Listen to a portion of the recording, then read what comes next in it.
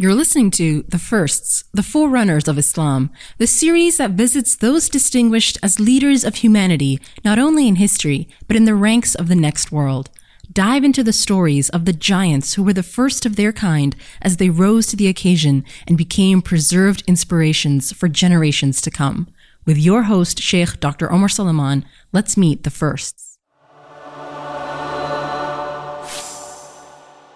Assalamu alaikum wa rahmatullahi wa barakatuh, everyone. Bismillah, alhamdulillah, wa salatu wa salamu ala rasulillah wa ala alihi wa sahbihi wa man wala. Inshallah ta'ala, tonight we're going to be continuing with the firsts, and we now get into the life of Saad ibn Abi Waqqas radiyallahu ta'ala anhu, who of course is one of the 10 that was promised paradise, one of Ashar Mubashirin al-Jannah.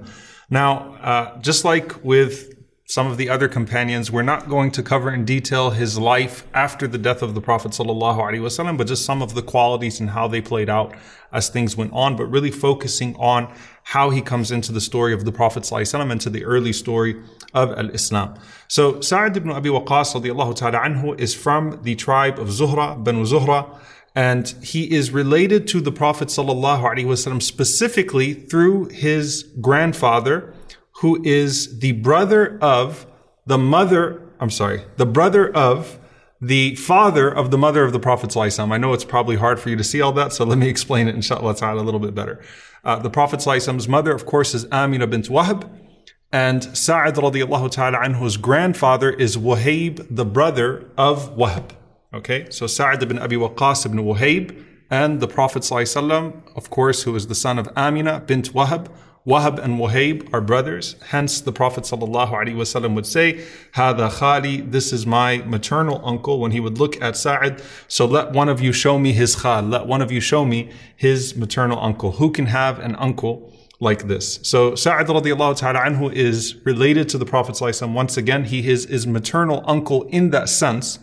However, he's at least 20 years younger than the Prophet ﷺ. I know that sometimes when the narration gets quoted, there is this idea of Sa'ad radiyallahu ta'ala anhu as an elderly man in the life of the Prophet ﷺ. But of course, when we say he's the uncle, it's only in that sense. And he was actually a teenager when the Prophet ﷺ received revelation. So let's go through his story, inshallah ta'ala. His kunya, his nickname, was Abu Ishaq. So if you know someone who's named Sa'ad, who's also Abu Ishaq, this is, of course, very common, especially with some of the mashayikh.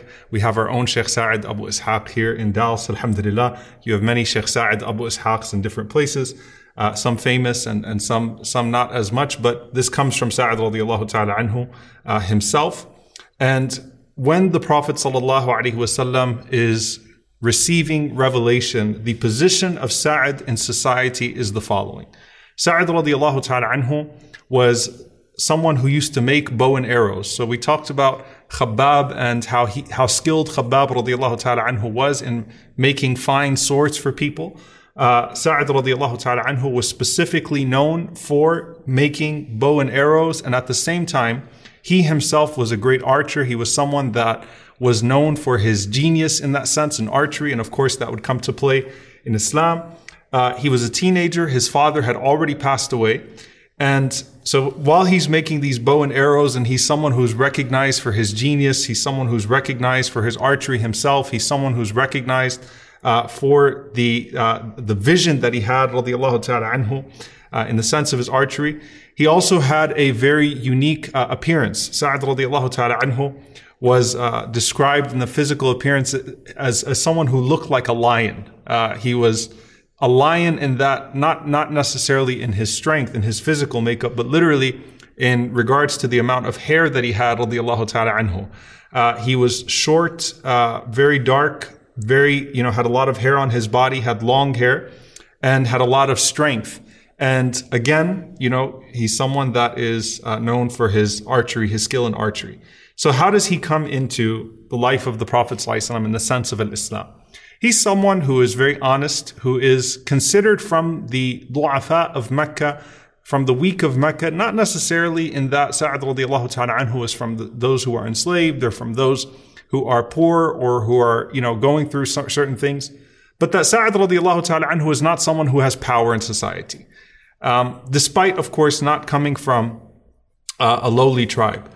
Saad radiallahu ta'ala anhu, in a narration from his daughter Aisha, she says, describing, and this is in some of the books of Siyar, that Saad radiallahu ta'ala anhu describes having this dream. He says, رَأَيْتُ فِي الْمَنَامِ قَبْلَ أَنْ أُسْلَمْ, I saw in my dream before I became Muslim, كَأَنِّي فِي ظُلْمَةٍ لَا أُبْصِرُ شَيْئًا, as if I am in this wide, dark plain, I don't see anything. So I just see darkness everywhere. And subhanAllah, you'll notice, by the way, many of the early Muslims, especially that first group, that first batch, they saw something of a dream before they came to the Prophet ﷺ. So he's seeing this dream where it's just complete pitch black. It's complete darkness. He said, so suddenly, أَضَاءَ لِي قَمَرٌ, suddenly this moon appeared. This full moon appeared. He says, فَأَتْبَعْتُهُ, so I followed the moon. And he said, at that point, فَكَأَنِّي أَنظُرُ إِلَى مَنْ سَبَقَنِي إِلَى ذَلِكَ, I'm looking to see who is in front of me or who has reached the moon prior to me. So I go and I follow the moon in my dream. And he says, suddenly I look and I see Zayd ibn Haritha, Ali ibn Abi Talib, and Abu Bakr as-Siddiq. May Allah subhanahu wa ta'ala be pleased with them. So think about the dream. He's going, it's darkness. He sees the full moon. He follows it. And then he sees in front of the moon Ali, Zayd, and Abu Bakr radiyallahu ta'ala anhum ajma'een. So he says, so I asked them, Mata ataytum ila hahuna, when did you get here? When did you make it to the moon? So they said, just now, as-sa'a. So he said that I immediately went to the Prophet sallallahu alaihi wasallam, or he said, when I woke up, I heard that the Prophet sallallahu alaihi wasallam was calling to Islam privately. He said, so I went quickly to the streets of Ajyad, to Shi'bi Ajyad.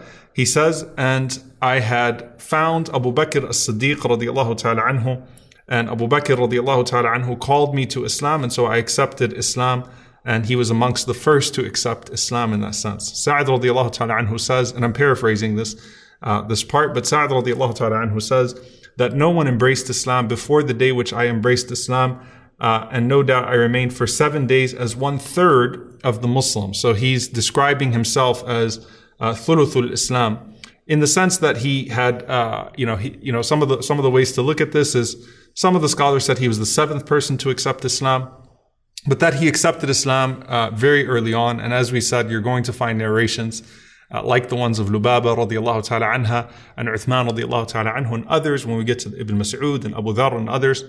May Allah be pleased with them all. And the timing of their embrace of Islam is not as certain as the timing of Khadija and Ali and Zayd and Abu Bakr. May Allah be pleased with all of the companions of the Prophet sallallahu alaihi wasallam. Allahumma ameen. So Sa'ad radiyallahu anhu is very early on, and based upon some of these narrations, around the exact same time as Uthman radiyallahu ta'ala anhu, right after Abu Bakr, Ali, and Zayd, and Khadija, and some of those early converts to Islam.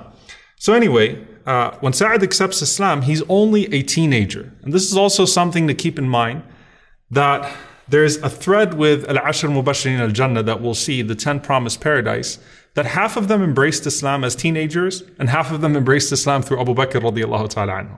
So he's one of those who embraced Islam through Abu Bakr, and he was a teenager, and he was unmarried, and he lives with his mother. So Sa'ad radiallahu anhu goes, accepts Islam with the Prophet ﷺ, and then he goes home to tell his mother that he accepted Islam. Now, when he tells his mother that he accepted Islam, his mother goes into an extreme fit of anger. And she starts to chastise him, and she says, what is this deen that you have embraced that took you away from the deen of your mother and your father? And she yells at him. She shows a lot of rage. And as Sa'ad radiallahu ta'ala anhu insists that this is the deen of Allah subhanahu wa ta'ala, that this is the religion of God, that the Prophet ﷺ is a messenger of Allah. And she knows that she cannot argue with him in that sense.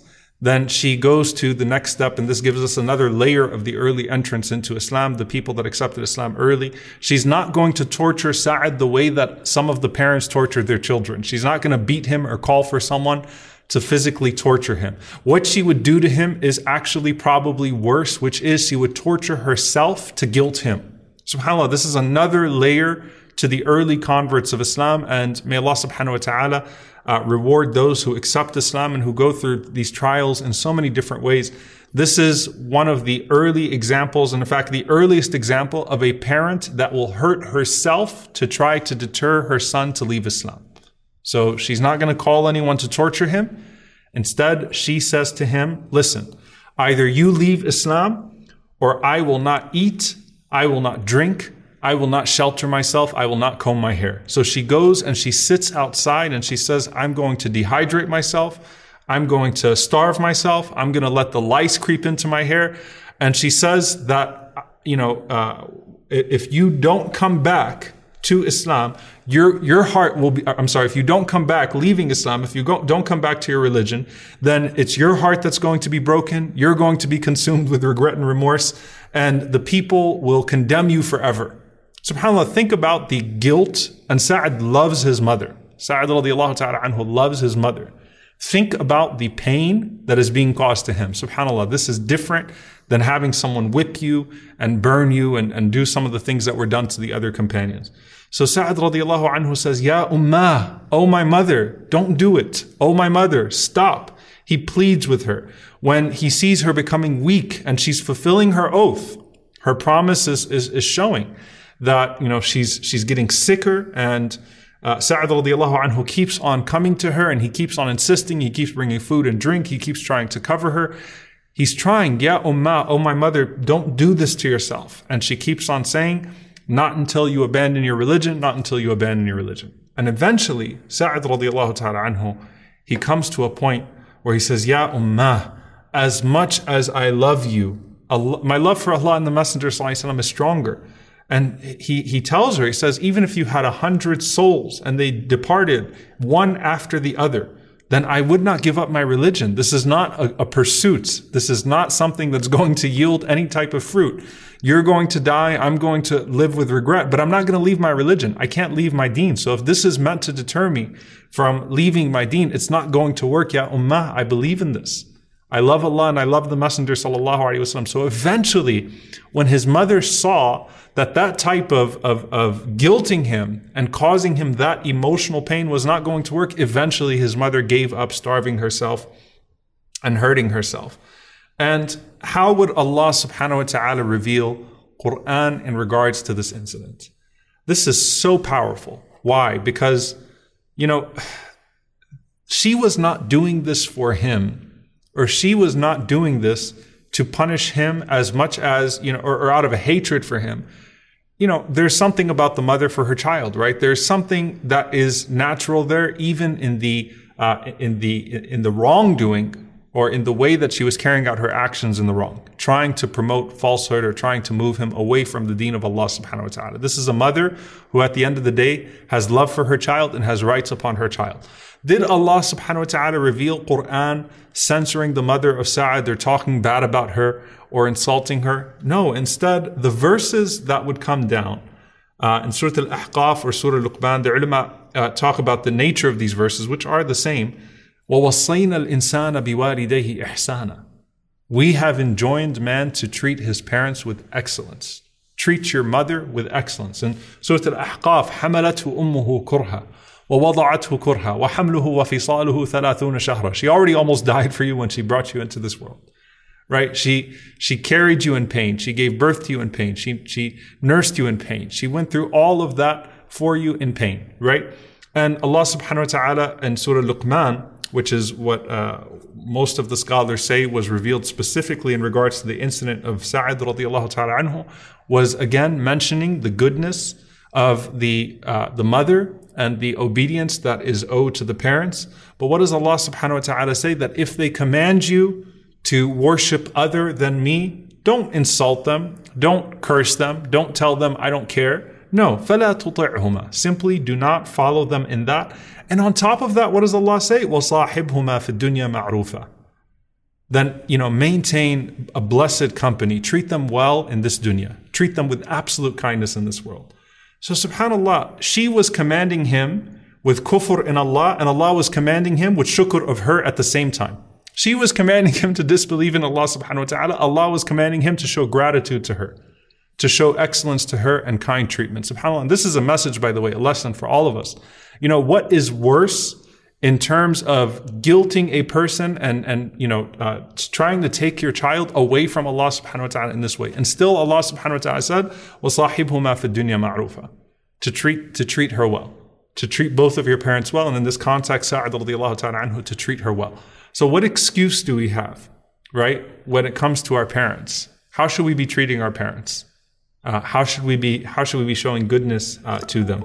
Even in the situation here where you have a woman that is telling her son to literally do kufr. And of course, what the Prophet ﷺ said, لا طاعة لمخلوق في معصية الخالق, that there is no obedience to a creation when the creation tells you to disobey the Creator. And so this is something that's very powerful with Saad radiallahu ta'ala anhu, and gives us an early look at a new layer of pain that some of these early Muslims had to endure. Saad radiallahu ta'ala anhu with his mother, and of course he was not unique to that, right? We find that in the story of Abu Hurairah radiallahu ta'ala anhu and his mother, and others as well, that were guilted in a very different way by their parents when they embraced Islam.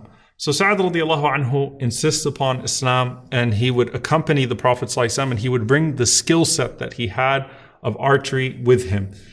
He would spend a lifetime at that point in the companionship and protecting the Prophet sallallahu alaihi wasallam. And so you find that two firsts that are given to Saad radiallahu anhu is he's the first to fight in the name of Islam, in the sense that there was an incident in which some of the Muslims went to pray in one of the valleys. At that point, they're not able to pray in front of the Kaaba, of course, but they went to pray in one of the valleys, which is the habit of the Prophet ﷺ in the early days, was to pray in some secluded spots and some corners and some of the alleyways, other places where they would not be easily detected.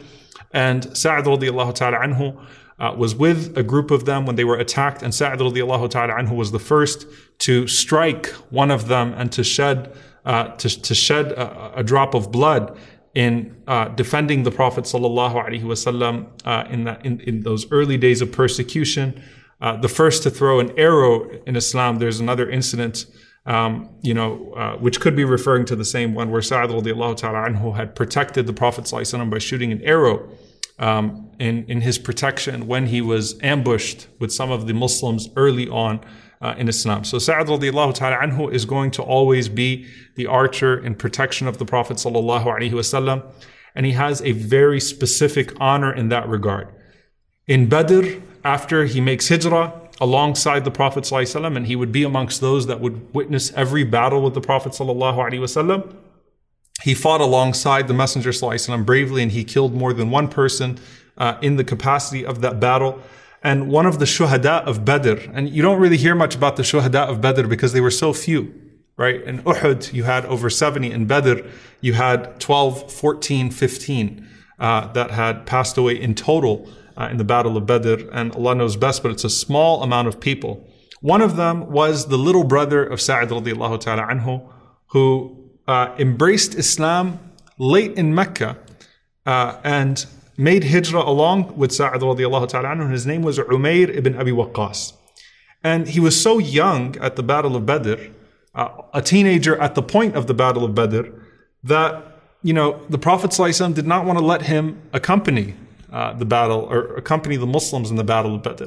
And so he shows up, and the Prophet ﷺ notices him, and the Prophet ﷺ wants to send him home because he's so young, and he insists. So he keeps on hiding in the ranks, and he cries and he begs the Prophet ﷺ to be alongside them. And so the Prophet ﷺ eventually accepted Umayr radiallahu ta'ala anhu to fight alongside the Muslims in the Battle of Badr, in which they were greatly outnumbered, of course, but Allah subhanahu wa ta'ala gave them victory.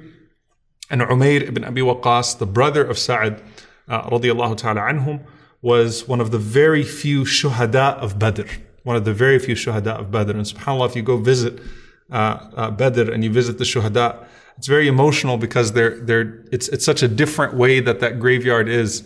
And of course, the entire site of Badr, from Mihjah onwards to Umayr ibn Abi Waqqas, they are listed, and they are very far away from where people typically visit when they go for Hajj or for Umrah. In Uhud, Sa'd radiallahu ta'ala anhu also enjoys a special distinction. Not only is he one of the few not to flee from the side of the Prophet ﷺ. But he also continues to fight bravely alongside the Prophet ﷺ, and particularly using the skill of archery. Now, of course, archery was the advantage that the Muslims would have in their battles. And we know that the reason why Uhud turned out the way that it did was because 40 of the archers came down before the Prophet ﷺ gave them permission to do so. And that, of course, led to them being weak and vulnerable from the other side. And so they did not have that advantage anymore with the archers.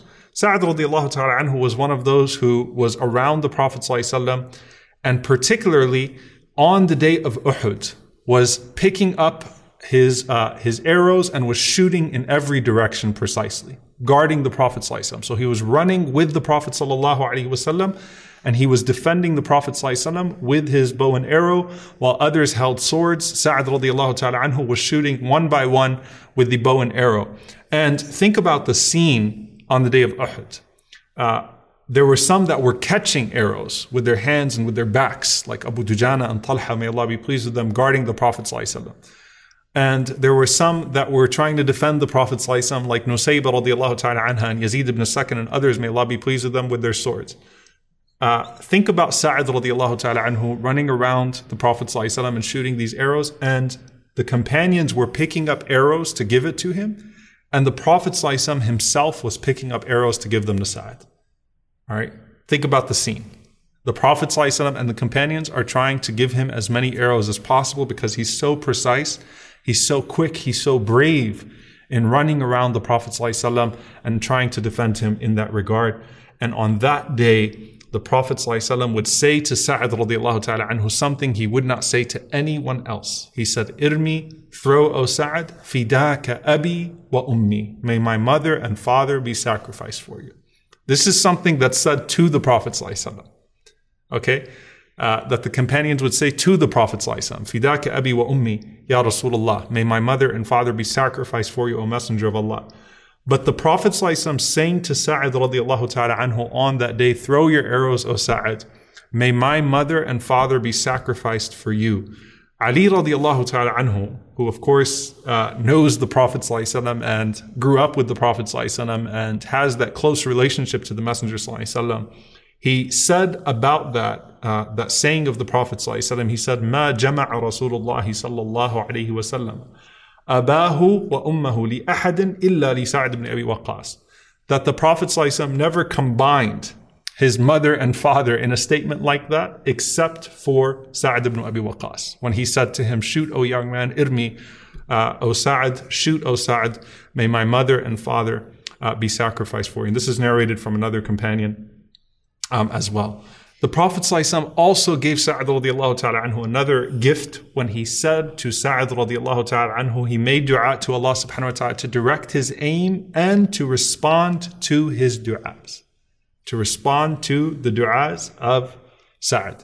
Now, the Prophet ﷺ is of course someone whose du'as are mustajab, whose supplications are answered by Allah subhanahu wa ta'ala.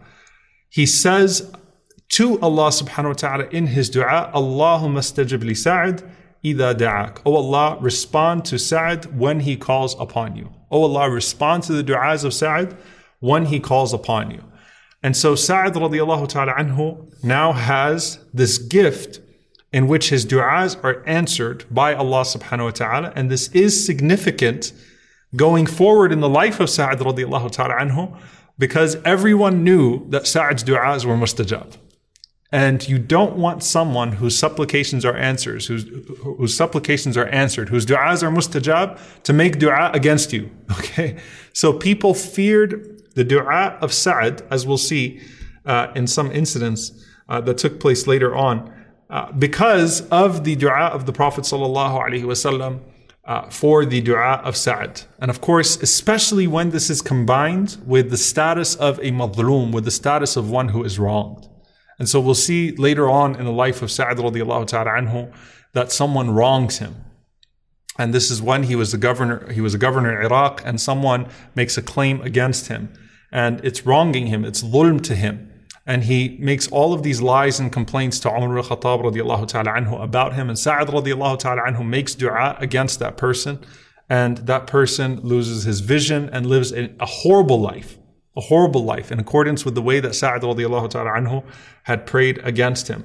There's an incident that took place where someone was cursing Ali radiallahu ta'ala anhu, or Ali and Zubayr radiallahu ta'ala anhu as well in another account.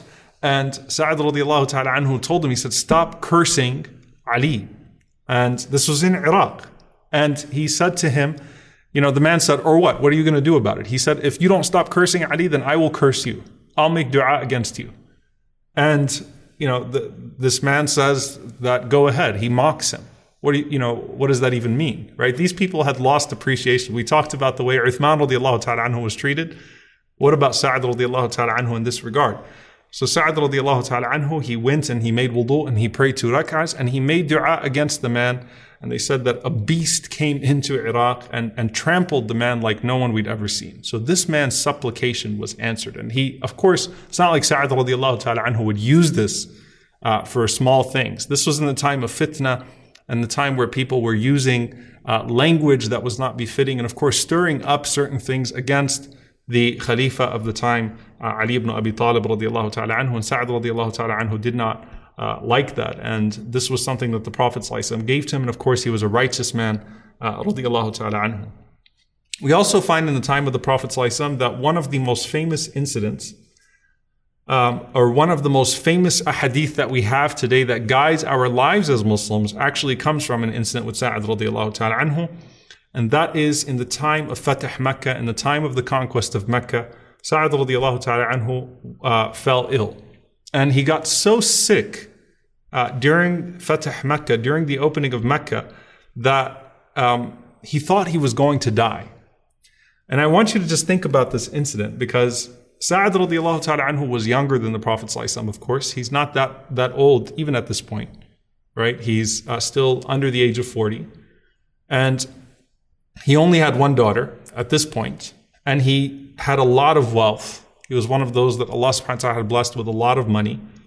And he's known for his karam, he's known for his charity and his generosity. This is one of the various virtues of Sa'ad radiallahu ta'ala anhu, was that he was one who used to give a lot of charity. And so he's with the Prophet ﷺ and he feels sick and he feels like he's about to die. And the Prophet ﷺ visits him, and Sa'ad radiallahu ta'ala anhu says, O Messenger of Allah, I have all this money and I only have one daughter to inherit. Right? She doesn't need all this money. So Sa'ad radiallahu anhu says, Ya Rasulullah, can I give away 2/3 of my wealth as charity? And the Prophet ﷺ said, no. He said, Ya Rasulullah, can I give away half of my wealth as charity? And the Prophet ﷺ says, no. He says, well, can I give away 1/3 of my wealth as charity in my inheritance? Can I will it that way?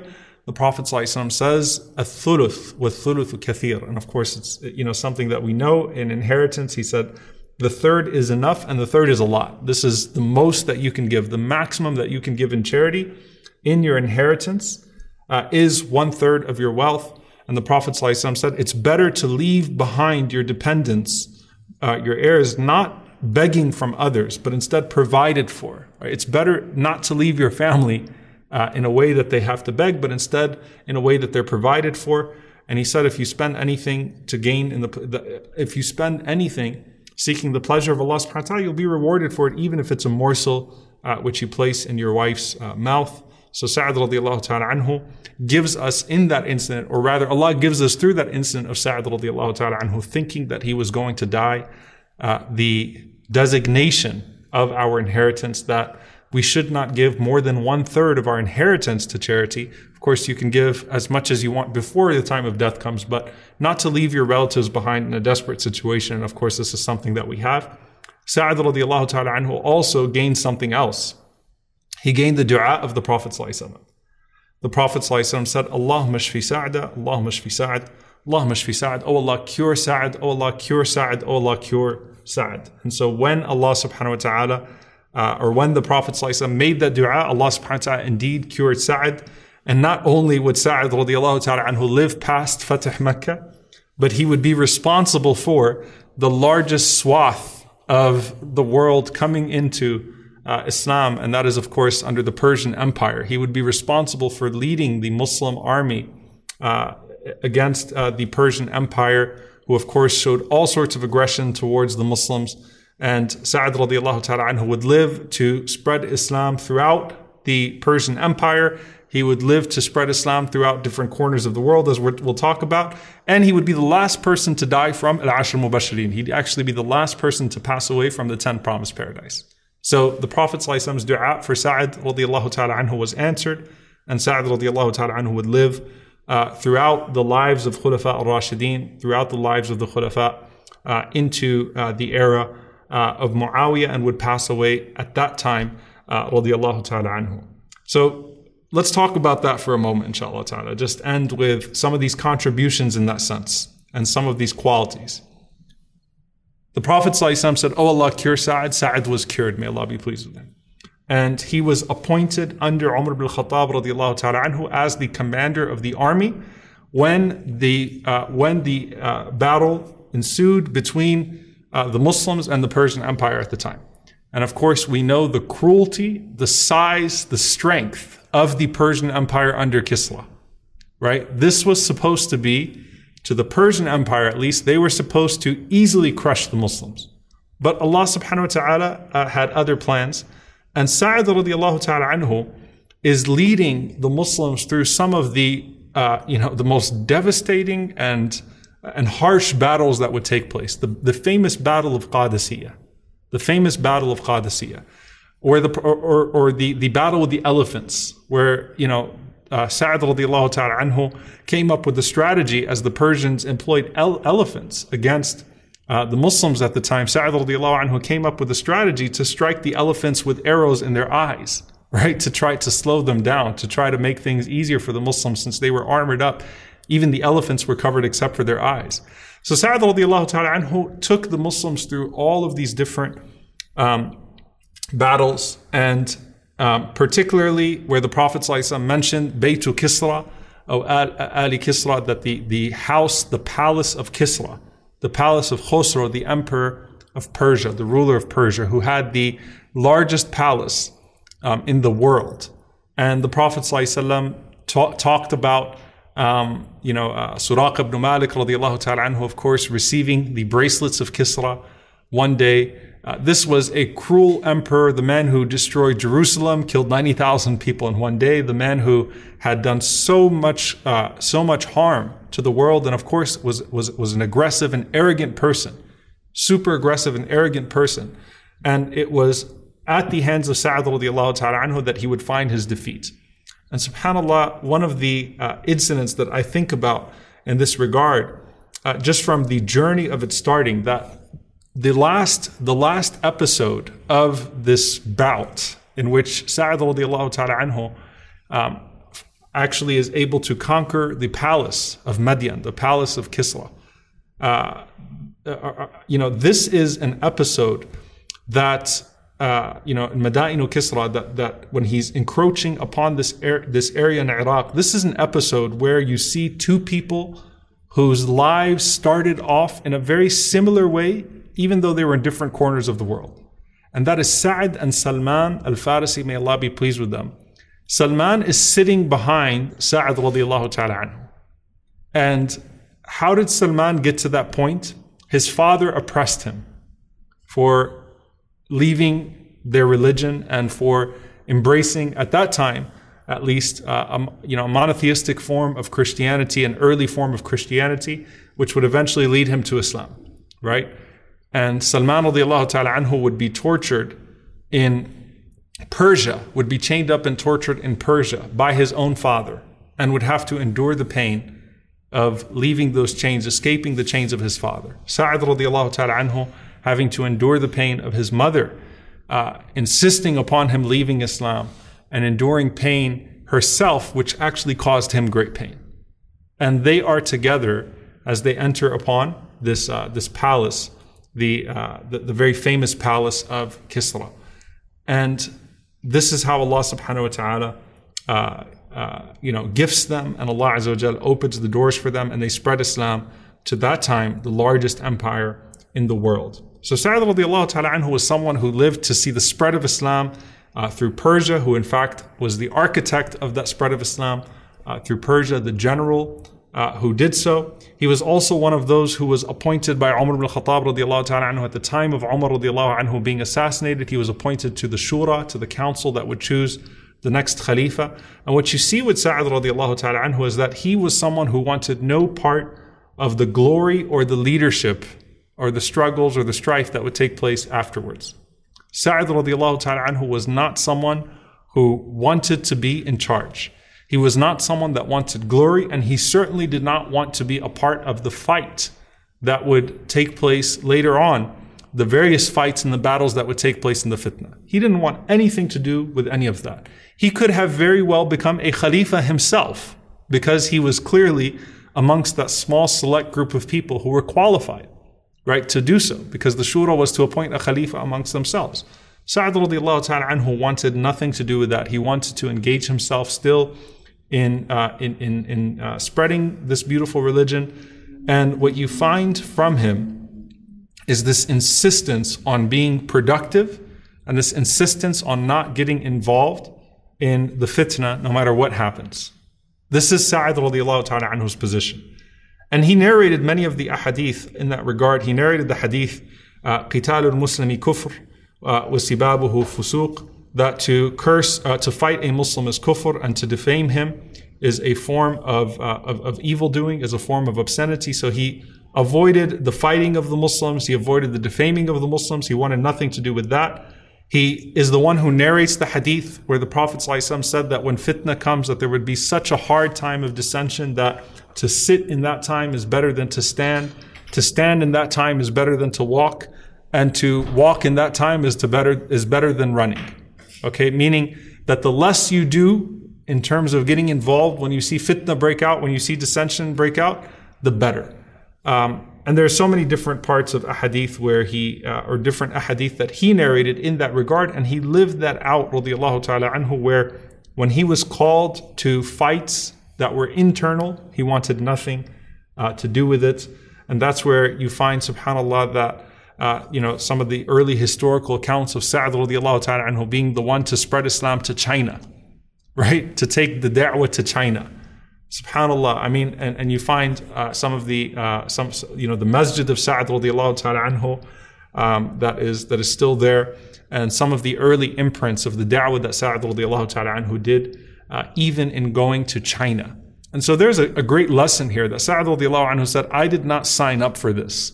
Go through all of this pain, shoot arrows on behalf of the Prophet ﷺ, go through the emotional torture of having my mother do with me what she did when I embraced Islam, to fight my own and to use these, to get involved in disunity and to get involved in the horrors of what was showing itself in the fitna at the time. He wanted nothing to do with it, even though he could have asserted himself in a way that he would have certainly had a great share of power and a great share of leadership, and people would have yielded to him because of who he was. His position was well known. But Sa'ad radiallahu anhu is someone who wants to spend his time in the da'wah, spend his time doing good, spend his time spreading Islam, not spend his time fighting the Muslims from within. He knows that there's no benefit in that whatsoever.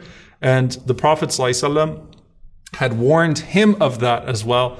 And there's something that you're finding, by the way, as a common theme, that so many of these Sahaba that would live to see these unfortunate times of disunity and dissension and the induced fitan from the outside that led to all sorts of turmoil on the inside and confusion on the inside, they had messaging from the Prophet ﷺ that deeply impacted them as to how they would carry themselves when those things would take place.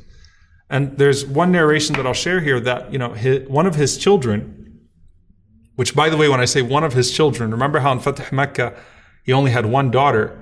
By the time he died, radiyallahu ta'ala anhu, he had over 20 children. Okay, so he lived long and he had many children.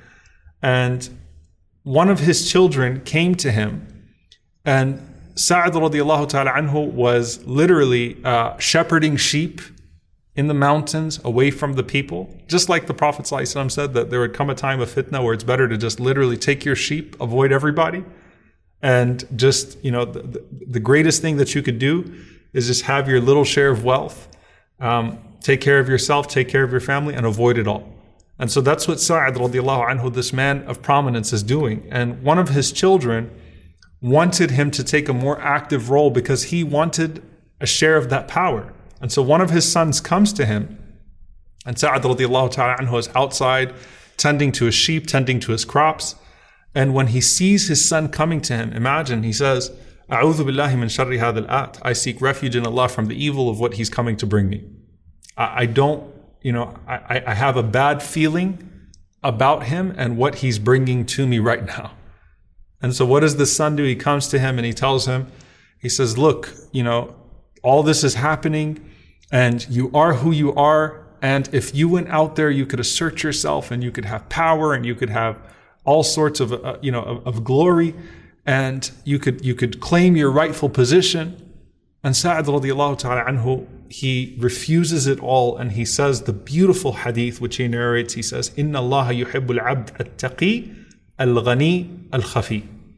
He said, rather, Allah loves his servant who is taqi, who is pious, he leaves off sins, who is ghani, who is independent of the people, so he leaves off asking from the people or needing the people anything, and who is khafi, who is obscure, who's not seen by the people. SubhanAllah. So he says, "Inna Allah yuhibbul abd at-taqi al-ghani al-khafi," and that's how he wanted to live his life, the end of his life, obscure, self-sufficient, and fearing Allah subhanahu wa ta'ala, not indulging the people's sins, nor indulging their praise, nor indulging their wealth. I want nothing to do with any of it.